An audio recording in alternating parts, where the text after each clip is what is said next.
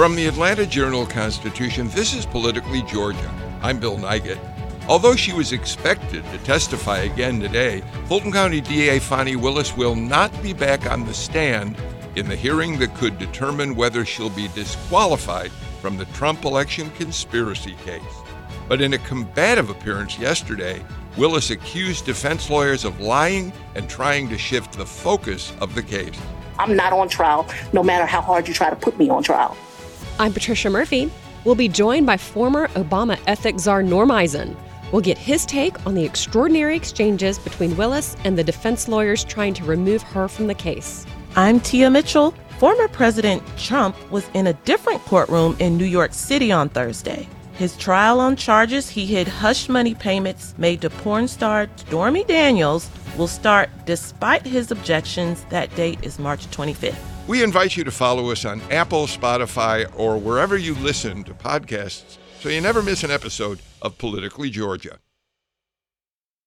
In Atlanta, one voice has stood out for over 4 decades. An AJC original, The Monica Pearson Show. Let's talk about how you got to ESPN. Revealing interviews. You are known as America's doctor, but I want to know who you were before that. When you have a different name, you have different color skin, it can be tough. With Atlanta's most famous faces as you've never seen them before. I'm telling my story. This is the American dream.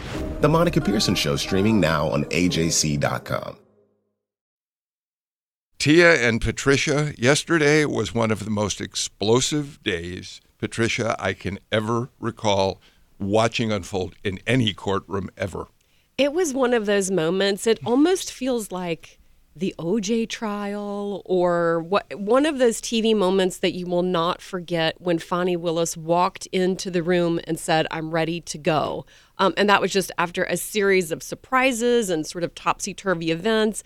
And then it was hard to even actually believe that that hearing was happening at all. And so we can unpack all of that, but it really was an extraordinary day in this really unprecedented trial.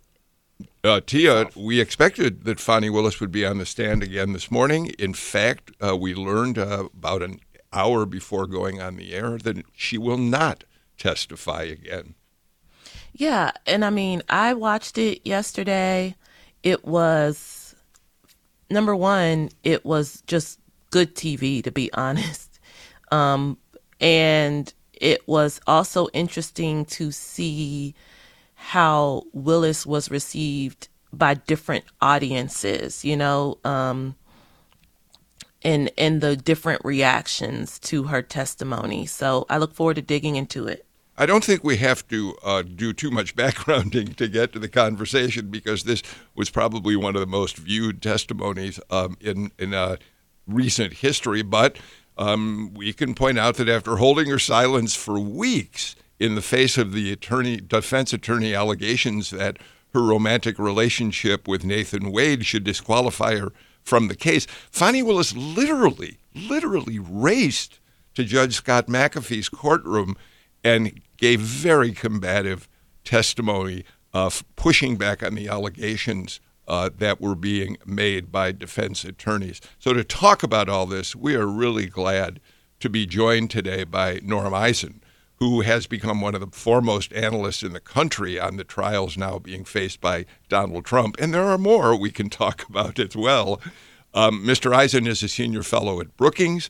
He served as the top ethics advisor to President Obama and more recently was the special counsel to the Senate in its impeachment of former President Trump. Norm Eisen, thank you so much for being with us on Politically Georgia today. Thank you, Bill. Good morning, Patricia and Tia. Good morning. Good morning. So why don't we start with a very basic question. What were your observations as you watched Fani Willis testify yesterday, Norm? Bill, she demolished the disqualification case that the defendants were trying to put forward, and she exposed the motivation of the defendants to distract from the overwhelming evidence that Donald Trump and his alleged co-conspirators interfered with the 2020 election in Georgia. I mean, we all heard the tape I just want to find 11,780 votes. She brought us back around to that while at the same time knocking down the claims that anything triggering disqualification happened here. She wasn't perfect. She was too angry at the beginning. She crossed lines a couple times, but she's only human. That's what this whole controversy is about. And I thought that she was powerful, particularly powerful on the core of the issue, which is, were there any inappropriate financial transfers? She, really convincingly established, hey, that's what the judge cares about. Hey, she said, as is normal, we roughly split those expenses. It was credible. It was truthful. If there had been a lie detector hookup, she would have gotten a 100 on those answers. And I had a big debate. I was on air on CNN, and most of the other people on that panel with me at that moment said it was, lawyers should never testify. She's going on. She's kicking over the traces. She's angering the judge. No, as Tia says, it was great TV, but it was also a good day for justice. No wonder they didn't call her back. She did everything she had to. So, Norm, I agree with you on the piece about the disqualification. I don't think that the defense attorneys, in this case, who were trying to sort of prosecute the case against Fani Willis and Nathan Wade, really literally brought the receipts. I didn't feel like they made their case. But can you speak a little bit more to another part that was alleged, that they had not been honest, that Fani Willis and Nathan Wade had not been honest, because there was to have been some testimony that seemed to be missing. So could you bring our audience up to speed on that piece of it? And is there anything else we could learn today that might change things, in your opinion? Patricia, this was another part of the testimony. We started with a so far failed effort. It was brought up again this morning, but a so far failed effort to get a second corroborating witness in on the question of when the Willis-Wade relationship began. Because Wade has attested that the relationship began after he was hired. And you had Robin Yurdy, who came on, the disgruntled former Willis friend and employee who had to be fired from or let go or departed. The circumstances are murky, but there were performance issues, broken friendship with the DA. She was let go from the DA's office. Departed, I want to be accurate. We, say she departed the DA's office. She disputed the exact terms of the departure. And the witness who was on the stand, but his testimony was blocked, is Mr. Wade's former lawyer. And there was a very broad assertion of attorney-client privilege. They wanted to ask the former lawyer, what did you know about the Willis-Wade relationship? And that was asserted to have been part of the attorney-client relationship. When information is acquired in the course of an attorney-client relationship, it is privileged. So that's and we'll see if, not everything a lawyer learns in the relationship is necessarily privileged. So we'll see if that evidence gets in. But it doesn't matter, Patricia, because even if they started the relationship beforehand, that's not a grounds for disqualification. And when you have this sort of he said, she said, it's not enough to make out, who's telling the truth, who's lying. It was there perjury. The evidence, even if this comes in, it's not going to be strong enough on that point, because even if Willis hired him when they were dating, it's not a grounds for disqualification under Georgia law. Tia, the money could be, but that's dead. Tia, jump in. Yeah, I actually, Norm, that's where I wanted to bring in that the testimony that seemed the most damaging to Willis, according to like the court of public opinion, if you will, was that former friend who kind of disputed the timeline, the questions about whether they were already dating when Nathan Wade was hired on to the case. And if there was testimony where people said, no, this isn't going well for Willis, it was those portions. But it sounds like you're saying even if those portions weren't the best for Willis, you don't think they're ultimately disqualifying? I do not think that they are going to be disqualifying Tia for the following reason. And under Georgia law, in order to disqualify a prosecutor, you need to either show a conflict of interest or forensic misconduct, fabricating evidence. Typically, when you have a conflict of interest, it's because the prosecutor has engaged in some conduct that goes to the integrity of the case. So, for example, if this hearing were not about Wade dating Willis, if it were about Wade dating one of the members of the special grand jury, or Wade dating one of the witnesses in the case, a key witness, that would, you think, oh, maybe the grand jury distorted their testimony because of the relationship. Maybe the key witness is changing their testimony because of the relationship. But just hiring your paramour, even if it's proven, it's dissociated from any form of wrongdoing. It doesn't change the tape. We all heard the tape. Just find 11,780 votes. That was after the election had been counted, recounted, signed, certified, sealed, delivered, and when there were no such votes. I mean, that's a smoking gun. Willis redirected to, I'm not on trial here. Your clients are on trial here for interfering with the 2020 election. That was one of the most powerful moments. I mean, that is evidence that has already gotten 4 guilty pleas from very hardened Trump former acolytes. So even if however the proof comes out on this point, it's not enough to alter disqualification. Now, if the evidence established that secret bonuses were being channeled to the DA by Wade through prolonging the case, that would be something else, but the evidence didn't prove that.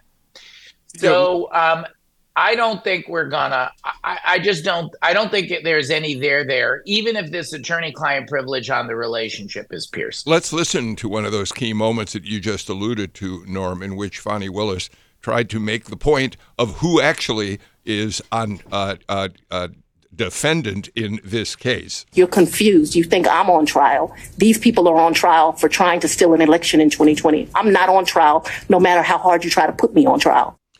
Fani Willis defending herself. Norm, let me ask you about the question that Ashley Merchant clearly was trying to focus on over and over again. And frankly, it struck me that Fani Willis did a fairly good job of obfuscating in not answering the question. And it has to do with something we've already discussed, which is the timing of when this relationship began. Now, in terms of what you've said about that having nothing to do with the facts of the case that she's brought, if Fani Willis and Nathan Wade have lied in court documents and affidavits about when their relationship began, does that have any bearing on whether or not Judge McAfee may want to disqualify them from the case? And Bill, if the judge finds that they lied, they're gone from the case. And the case is probably not going to go to trial in 2024. But there's not enough evidence here to find that. At most, you're going to have very strong testimony, incredible testimony from Willis denying it. You've got corroborating testimony from Wade denying it. You have a very problematic witness in Robin Yurdy, who came to a, whatever the terms were, who came to a unhappy ending while working for the DA, who has a complex history there that could give her bias, who the most she said she saw was hugging and kissing. But, I have hugged and kissed people that I'm not in a relationship with, and not in a romantic relationship with. I don't think there's enough there. Very quickly, to find that they lied. Just real quick follow-up. I think you make a good point. Yurdy, when she was asked what she saw, seemed to have to take a moment to decide what she evaluated as being a romantic encounter between the two of them. Terrence Bradley, on the other hand, might have been a more credible witness. I think I understood Judge McAfee to say at one point yesterday that Bradley's saying that attorney-client privilege, the bar had told him he could not testify. I think I heard Judge McAfee say, you may be interpreting that in an overly broad way, and the state Supreme Court could step in, Patricia, to say to Terrence Bradley, you can testify. That might be a whole different matter. Well, that would be a very different matter. But to Norm's point, it seems that the most important information, potentially the most damaging information, if there is any, would be information that he came across as Wade's divorce attorney, rather than as his law partner. Yes. I don't know what would happen in the law offices that would give you a hint about what was going on with those two. But once you became the divorce attorney, you would probably learn a whole lot more. So it does seem like that would, some of that would have to be privileged. You would have to think, even if some of it was not. Norm, my question for you, to step back a little bit from the facts of the case to sort of the general direction of this now, although I don't think that the defense attorneys made their case, I do think that Fani Willis's presentation at times was problematic. She was declared a hostile witness at one point by Judge McAfee, who was not himself prone to call people strange names. It was so combative and so different from Nathan Wade's testimony that was quite calm and collected, discussing much of the same material. And I understand why Fani Willis was upset, but she was calling Ashley Merchant a liar and saying, these are lies, these are lies. She had to be sort of calmed down multiple times. The judge was pleading for decorum. Does this hurt Fani Willis's role in this case? Even if she's not removed from the case, does this do any internal damage to this situation with this judge and this ecosystem that they're going to be working within if they're left on the case? Some, Patricia, but Willis fixed a lot. No wonder she ran down to get on the stand. She had an instinct that she could make it right. And she repaired a lot of the damage. Judge McAfee is one of the best young trial judges I have ever seen. Considering that he hasn't been on the bench for very long, he has been superb. If you compare him to another young judge who I think may be making some of the worst decisions in the country and who should be removed, Judge Cannon, a last-minute Trump appointee in the Mar-a-Lago documents case, she was rammed through by the administration, and boy, is she paying them back with her biased, outrageous decisions in that case. Judge McAfee is so good, and he's not going to let that detract from the real business of the court. And he was so gentlemanly when she really got overheated yesterday. The DA, let's take a 5-minute break just to let everybody calm down. He's superb. So I think she repaired a lot of the public-facing damage. I do think the judge will be able to cabin things, but this was a stupid relationship, and they still need to do some gesture to recognize, hey, there are consequences. We made a mistake. There needs to be accountability in the court of public opinion. That's why I continue to think, I had an op-ed in the AJC, Wade isn't legally required to step down, but he should voluntarily do it. Say, hey, we had the hearing, no wrongdoing, just to close the books, I'm stepping away. I wish he would.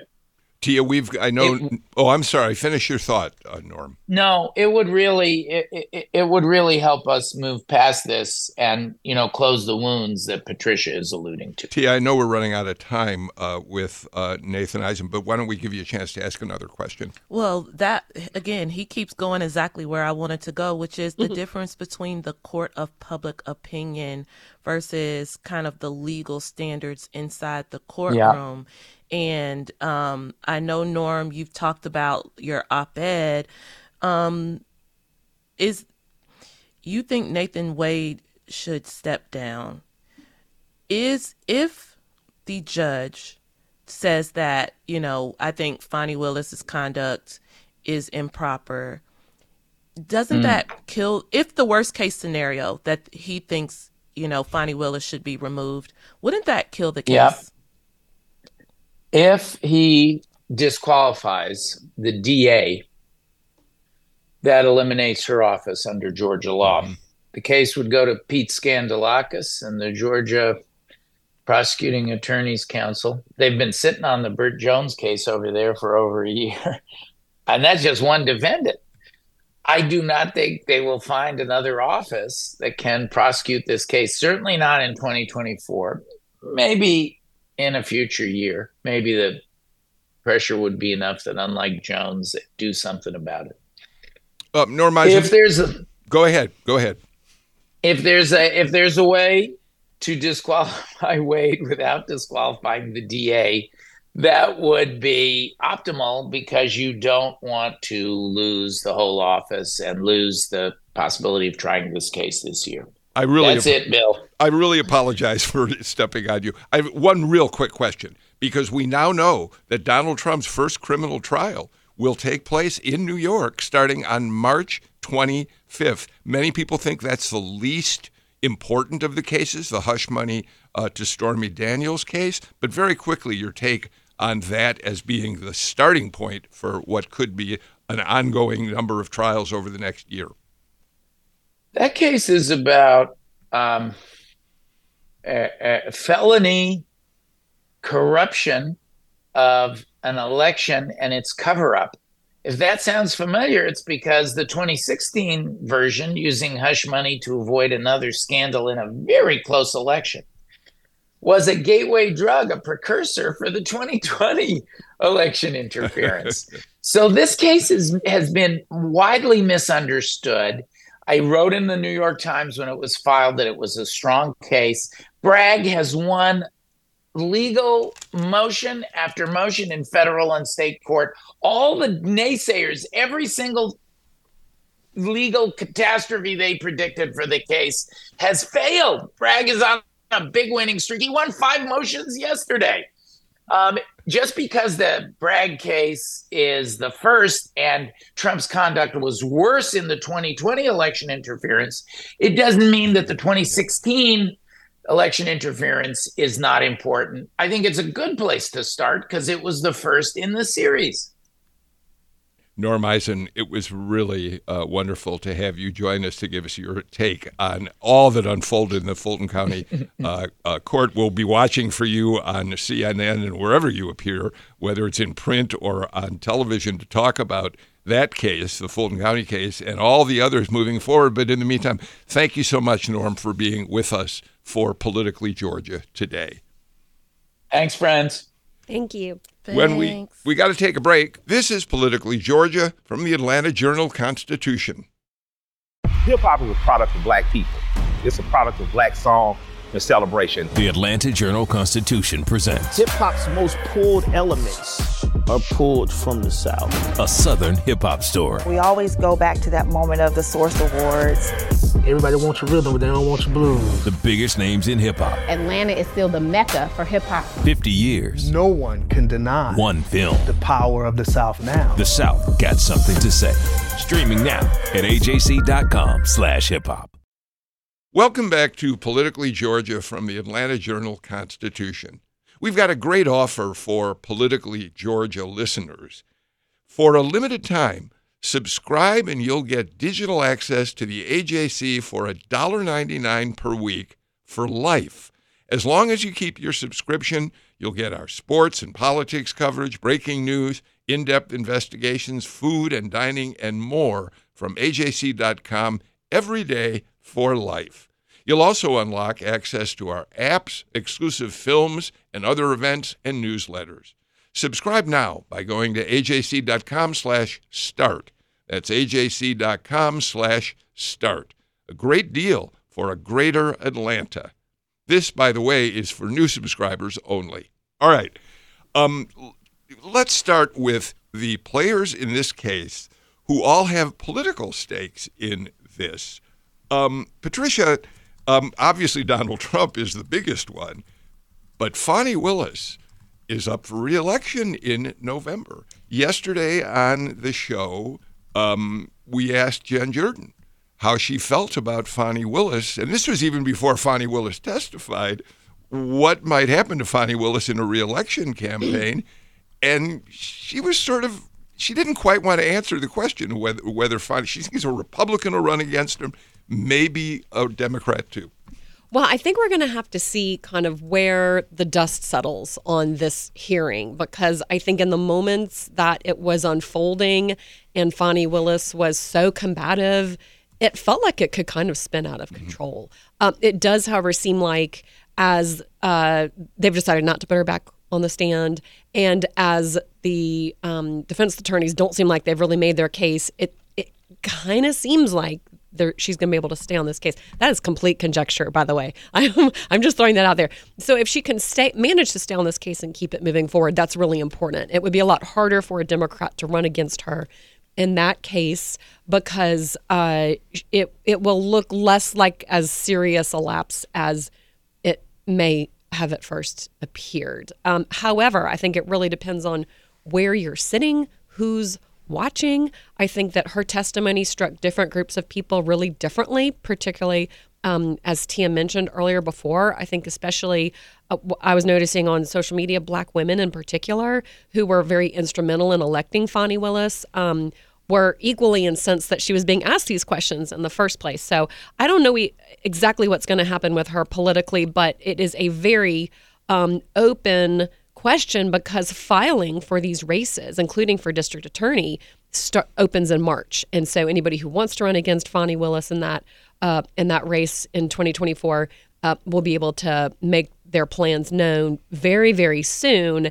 And, it was she had been in office barely a couple of days when that phone call was placed to Brad Raffensperger when she was the newly elected DA in Fulton County, looked up Brad Raffensperger's address. He lives in Johns Creek in Fulton County, and that's when she decided to start investigating it. Yeah, Tia, we really want to get your thoughts on this right now, because, Fani Willis, as we said, she came rushing into the courtroom. Her own prosecutorial team was not quite aware that she was going to be coming in like that. She said she got there. She came because she assumed she was going to be the next witness called to testify after Nathan Wade. She almost ran to the witness stand. And there are people who thought that her behavior was exactly what an attorney, a criminal attorney with a lot of experience, would advise a client not to do on the witness stand. Yeah, I agree. I mean, to me, what I feel like we saw yesterday was Fani Willis almost saying, like, we all have the professional selves, and then we all have our real selves. And I think what we saw yesterday is Fani Willis saying her real self, who, to me, I don't know her personally, but what I felt like we saw yesterday was like not Fani Willis, the district attorney, but Fani Willis, the girl who doesn't take any mess and stands up for herself when she feels like she's being wronged, and the Fani Willis who sees red and maybe doesn't always think the most logically when she's seeing red. I mean, I feel like we didn't see someone making political calculations or professional calculations.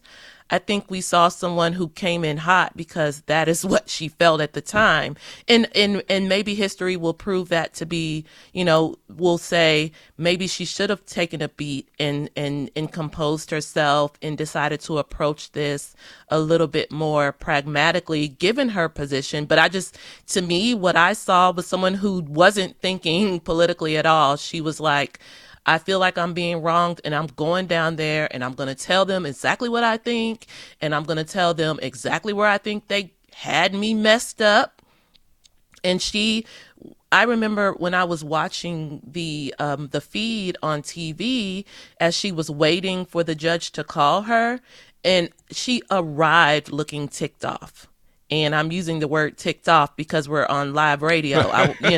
We all know what she looked like. And I just think that's where she came from. Like, she was ticked off, she was seeing red, and she was ready to go. Patricia, you have interviewed Fani Willis. You have gotten a sense of her on a number of occasions. How do you read what Tia was just saying?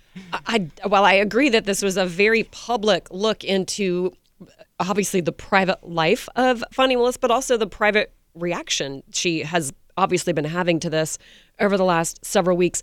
I do think there's also a really important different kind of political trouble that she could be getting herself into here, even if nobody runs against her as a Democrat. A year ago today, 2 years ago today, Fani Willis was on excellent terms with Republicans in the state House and Senate. She had found common cause with them in her efforts to beef up her team, to have more money go to the GBI crime lab, to do more murder and violent crime prosecutions. And many of them were her partners in that. And the damage that this whole episode has done to those relationships is very real. And now the state Senate has launched a special investigative committee with subpoena power, not just to say how long was this relationship going on, but she said yesterday part of her salary is paid by the state of Georgia, and they have direct control over that. They are also looking into the Fulton County Jail and specifically her role and her pace of prosecutions, getting people indicted.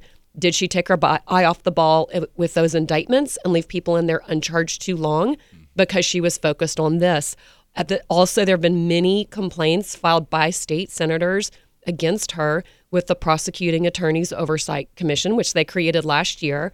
And they will look into all sorts of things, not just her specific conduct in the Trump case. And so this could be very dangerous for her in other ways, even if it doesn't look like these defense attorneys made their case. And they were pretty sloppy yesterday. I felt like they didn't really feel like they really were ready to nail this case if they wanted to. And what do you think about whether she has enhanced or damaged her run for re-election, or is it too soon to get any sense of that at all?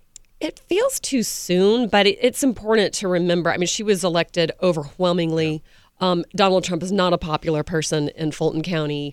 Even if she had this lapse, which she obviously did because she had a romantic relationship with Nathan Wade, she wouldn't be the first person in Georgia who did that. He was an elected official and went on to get elected. Or the first person in America, I have to say. Tia, here's another actor in this drama unfolding in Fulton County Court, Scott McAfee. He, too, is on the ballot in November, and I think Norm Eisen really hit it on the head. When McAfee, and you know this, Tia, when McAfee was first assigned to this case, there were a lot of questions raised about whether this new judge really had no experience of any depth on the bench, would be able to handle the complexities, the drama, the emotions. And I think Norm Eisen was absolutely right. He was superb yesterday. He was calm, collected. He kept the courtroom under control to the best of his ability, even with all the drama going on. it seems to me this is nothing but a good sign for him as he stands for re-election. We also don't pay a whole lot of attention to judge elections. Yeah, I mean, he's received nothing but high marks across the board. And I think, he was patient with Fani Willis yesterday. He worked to keep things on track.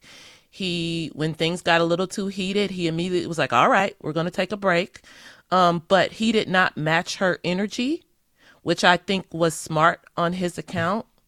But he also did not he created some boundaries when he felt like she was going too far, which I also think was smart on his account. So he does come across as very, just very statesmanlike. I think, quite frankly, if anything, people might be whispering in his ear, like, you got other things you want to do besides judge? You want Attorney General McAfee? How does that sound? I'm serious. Interesting. I mean, I'm not saying that's happening, but maybe it is down the road as Republicans look to build out their bench.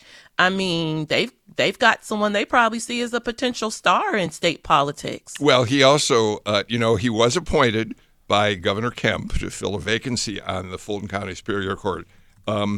So, another thing to look at, if he really is a shining new star, is if there's a vacancy on the state Supreme Court, whether Scott McAfee is a guy who could fill that role. By the way, we should point out, Patricia, that in dealing with Fani Willis yesterday, there are a couple things to keep in mind with him.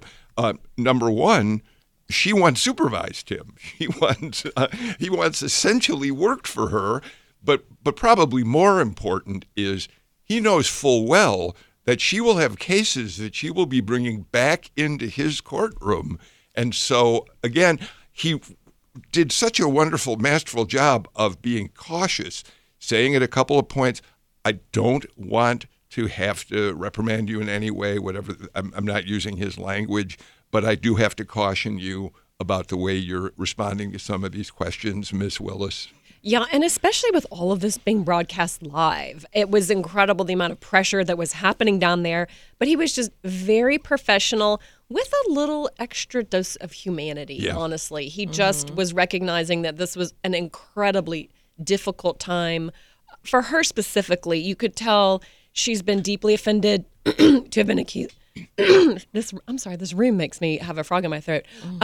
To have been accused of literally having a one-night stand with Nathan Wade. You could tell that has been bothering her since it was put into court documents without any kind of proof. And so she was having a very difficult time with this, and he let her say what she wanted to say, but then I do think also kept it on track in a way that kept it feeling very a professional operation and not that it spun out of control. Okay, Patricia, let's go to the big fish in all of this. Did anything that happened in that courtroom yesterday, to the best of your sense of it, have any impact on this case for Donald Trump and the co-defendants, some of whom were in the courtroom? In fact, at one point, Judge McAfee reprimanded David Schaefer, who is one of the defendants, former chair of the state Republican Party, for laughing out loud. So to what extent did yesterday, do you think, have any impact, assuming this case is going to go forward? Well, in a way, I think it has, in a couple ways, I think it's helped Donald Trump. First of all, it has delayed this process by about 8 weeks. And with a looming presidential election out there, that's a very important delay. And it also just put on full display an acknowledgement by both Fani Willis and Nathan Wade that there had been a romantic relationship. And it was just a very salacious, kind of icky hearing. And it was so far afield from the actual facts of the Trump case, very distracting, and will just forever be a part of this case no matter how it turns out. Tia? Well, to me, on the topic of imposterity, this case, I think one of the most viral things Fani Willis said was, I'm not the one on trial. At the end of the day, we know that, quite frankly, the defense lawyers are doing their job by trying to get the charges dismissed, get the case thrown out. And Fani Willis gave them a huge opportunity by choosing to be romantically involved with one of her fellow attorneys.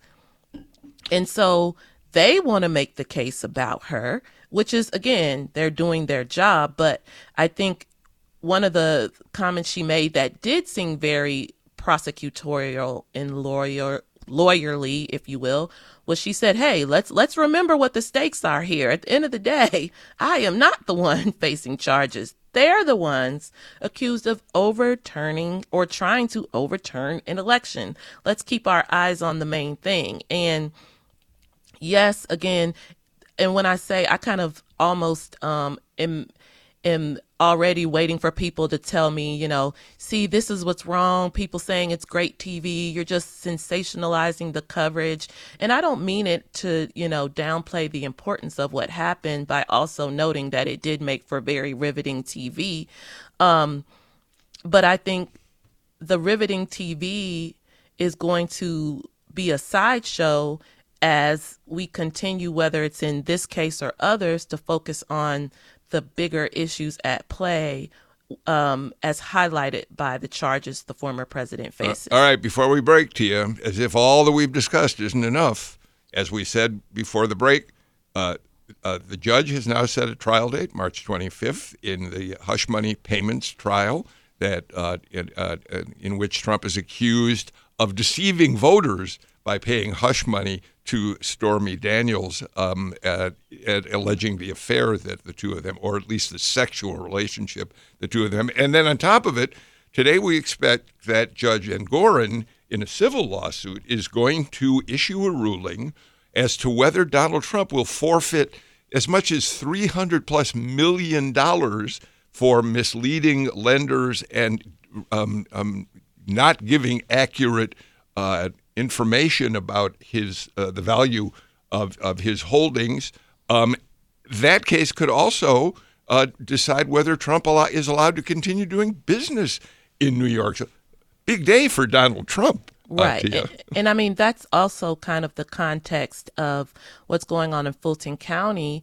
That's just one of the many legal challenges Trump faces. One venue, I'll say. He wasn't even in Atlanta. There were rumors he would come to Atlanta for the hearing yesterday.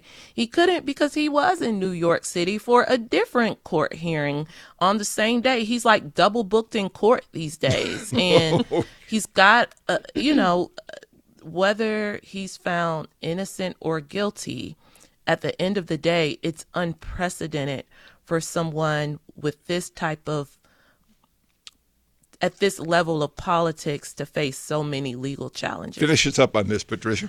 Well, for as much as it looks like it damages Donald Trump, when you talk to his supporters, when he's on the campaign trail, he's not running from these courtroom situations. He is pointing them out and saying, I am being persecuted, not prosecuted. We're all being persecuted. It's just to keep us out of the White House. They're coming after me because they want to come after you. And that works with his supporters. Yeah, and there's something a little bit disingenuous about legal arguments in a couple of these cases where Trump's lawyers have said this prevents him from campaigning for president. It's a violation of his First Amendment rights to be out there on the campaign trail. He's getting a lot of campaign This is his time. campaign. Yep. We got to take a break right now. When we come back, more on Politically Georgia from the Atlanta Journal-Constitution. Donald Trump has been indicted in Atlanta. We have so many court dockets to follow, but we haven't really seen anything yet. The Atlanta Journal-Constitution has covered every moment of this historic case. I've been writing about this investigation for 2.5 years. Our team is led by reporters Bill Rankin and Tamar Hallerman. Follow our coverage on AJC.com and listen to new in-depth episodes of the award-winning podcast, Breakdown, the Trump Indictment, only from the Atlanta Journal-Constitution.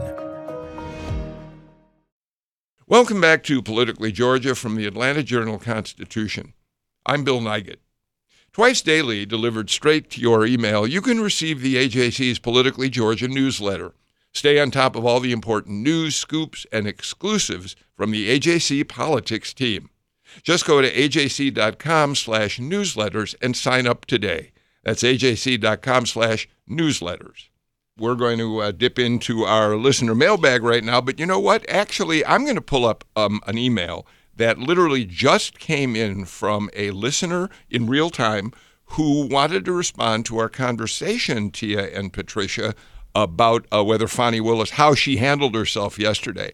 This listener who said this: Fani Willis can take care of herself. I hear a lot about political fallout, and perhaps those predictions are true. However, as a longtime Atlanta resident and also now simply a resident of Bolton County, I am much more inclined to vote for her, feeling this: if this was humiliating, and sure, she was stupid, but the strategy that was used against her seems like low life. Well, there you go, Patricia. Okay, there you go. She's no longer able to vote in Fulton County, apparently. But you hear from voters all the time. They're not perfect, but if somebody wants to support Fani Willis, they will. And it did feel very salacious and creepy yesterday, and not something you'd want to see anybody really have to go through, even though she did open the door to it. Yeah. Well, thank you, listener, for emailing us in real time. Shani B., we're going to dip into the mailbag, so give us a sounder.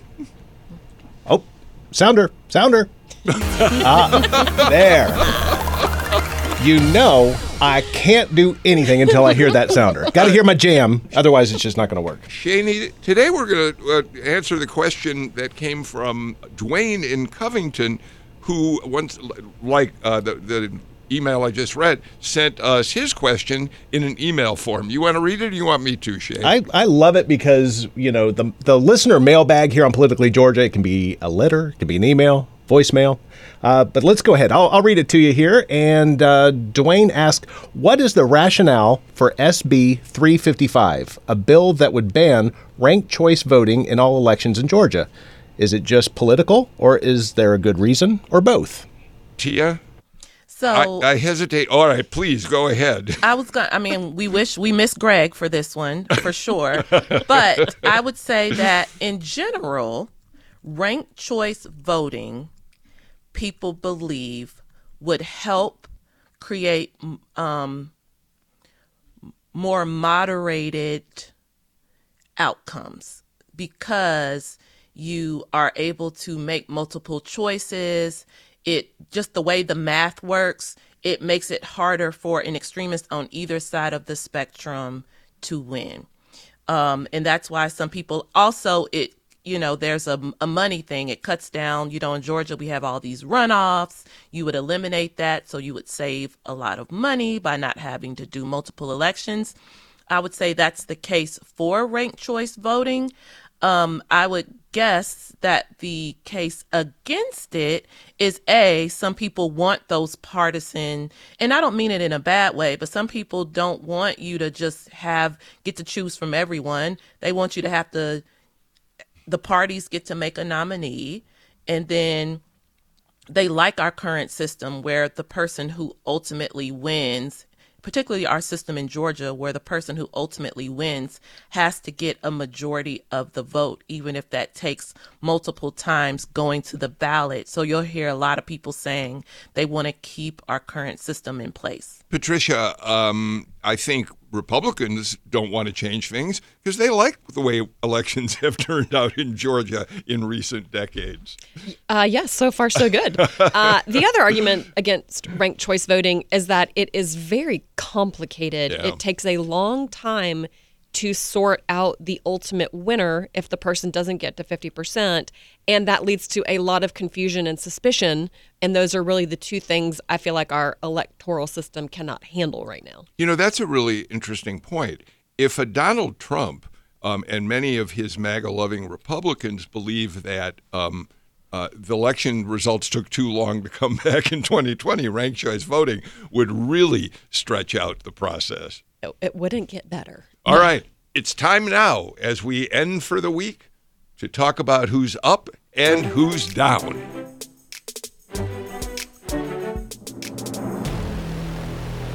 Patricia Murphy, who's down?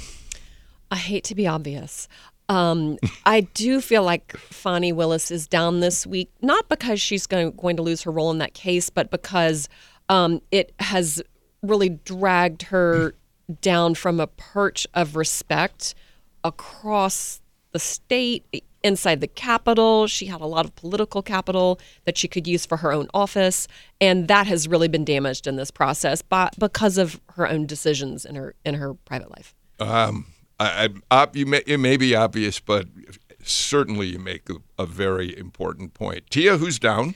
I'm going to say who's down, and this is kind of a sentimental one. This is the week that we are seeing the final funerals for the 3 Army reservists who were killed in that drone attack in Jordan. So we have Sergeants Kennedy Sanders and Breonna Moffett and Staff Sergeant William Jerome Rivers.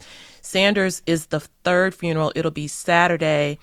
And so we know that their loved ones and their communities are still mourning for them and sending our love to them. So that's going to be my who's down because it's still such a sad occasion. Tia, I'm stepping into your territory on Capitol Hill for my who's down.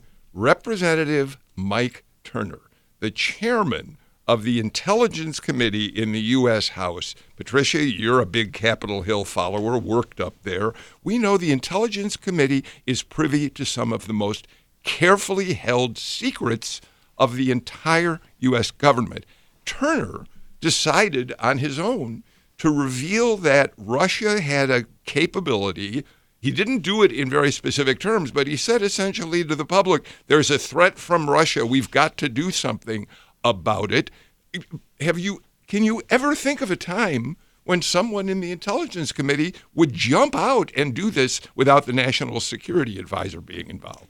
No, but I do remember when Nancy Pelosi held a press conference and at the end on the way out the door said, and by the way, the CIA lies to us all the time. And she had been chair of Intel. Okay, fair enough. All right, Patricia, the ball's in your court. Who's up? So I did feel like Nathan Wade comported himself very well after being the subject of so many rumors and so much innuendo and accusations that he was unqualified. I felt like he handled himself very well, and you could see why you would want to hire him in a high-stakes case like this. Interesting. Tia, who's up? My who's up is freelance photographer Alyssa Pointer, who was pulling for the Associated Press during the hearing yesterday. And so you could spot her on the TV cameras.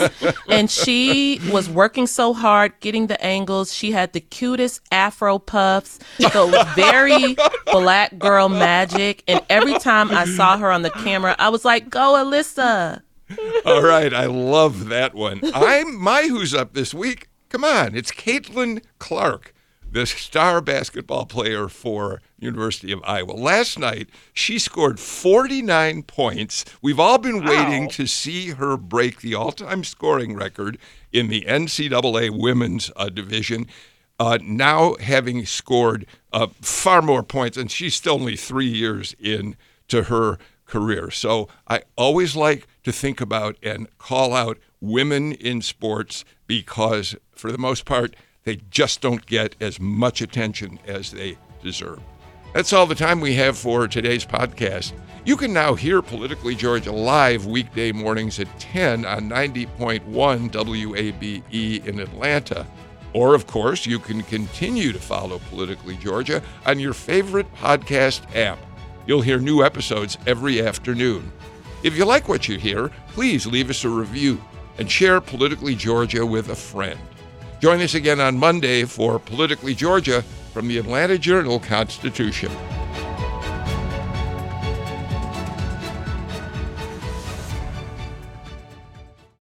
Our journalists at the Atlanta Journal-Constitution are working around the clock to keep you updated on all the developments surrounding the Trump indictment. Now the AJC is putting all of our coverage in one place with our new Trump 19 newsletter. Every Wednesday, you'll have our latest coverage and analysis on this historic case in your inbox. So sign up for free today at ajc.com/indictment newsletter. That's all one word. ajc.com/indictment newsletter.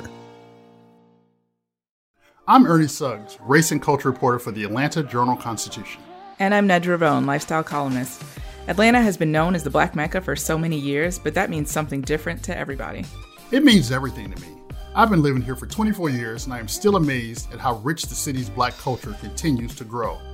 Every day I wake up, I learn something new. Well, you all can learn something new by subscribing to the Atlanta Journal-Constitution's new newsletter called Unapologetically ATL. It's all about the people, the events, and the entertainment happening in Metro Atlanta that Black people might want to know about. Like historically Black colleges and universities. Atlanta's thriving art scene. And the city's growing neighborhoods. Wherever you live, we want to hear from you. We want to hear what issues are important to you. So subscribe today at www.ajc.com/unapologeticallyATL. Only from the Atlanta Journal-Constitution.